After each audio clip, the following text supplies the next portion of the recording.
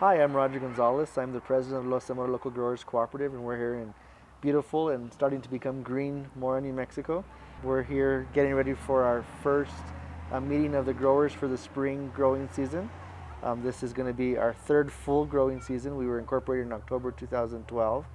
I think you guys came that first growing season here several years back. Since then, the co-op has experienced tremendous success.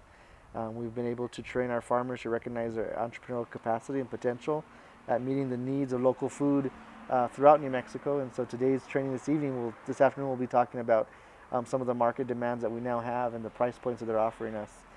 There's been a huge movement in New Mexico that we've been very grateful to be part of, whether it be the Northern New Mexico Food Hub Project up in Espanola and helping other rural communities recognize their potential throughout the state, whether it's been securing capital outlay to either support the consumption of New Mexico grown fruits and vegetables for schools and school children, whether it's supporting federal and state matches for double up books with the Farmers Market Association.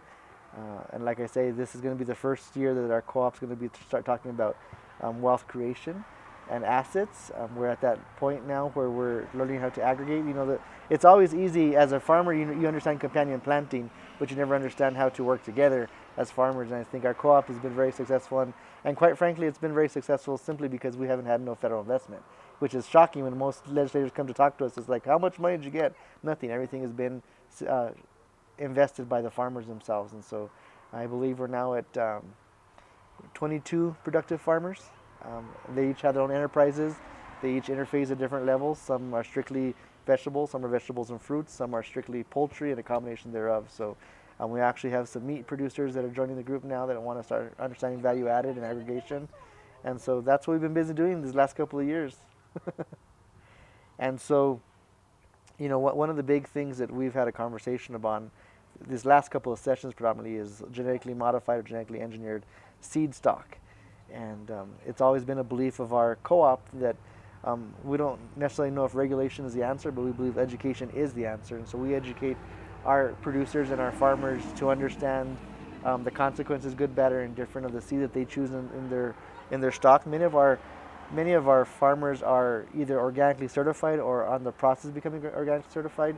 And because we have a rich tradition of heirloom seeds here, many of us still have our heirloom stocks that we've passed on from generation to generation. Myself, I have around 9 generations of, we call them calabacita seed. It's a Spanish squash that we use here. So that's all I plant in my garden is an heirloom variety.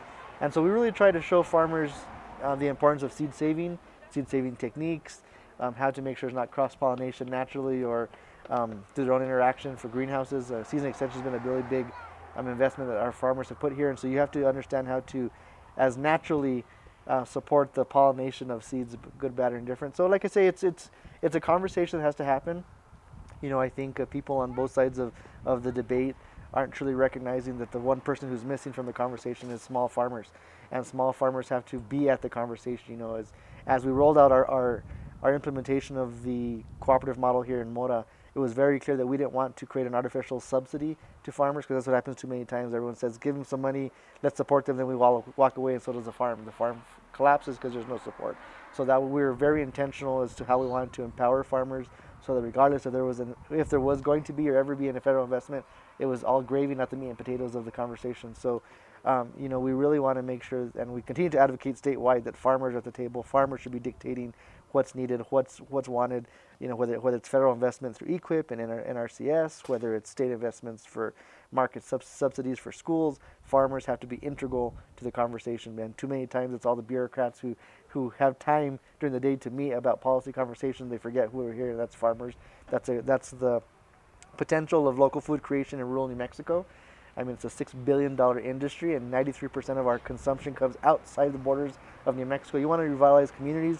You want to help rural communities recognize their economic potential, and you want to help the state deal with the revenue crisis. It's going to be because local farmers, small-scale farmers, understand the potential of heirloom and organic production for the healthy consumption of food by their population in its region, and ultimately it has a statewide footprint. And so I've just been blessed to be part of these conversations, and my farmers have allowed me to continue passionately advocating what we need in our community in Mora.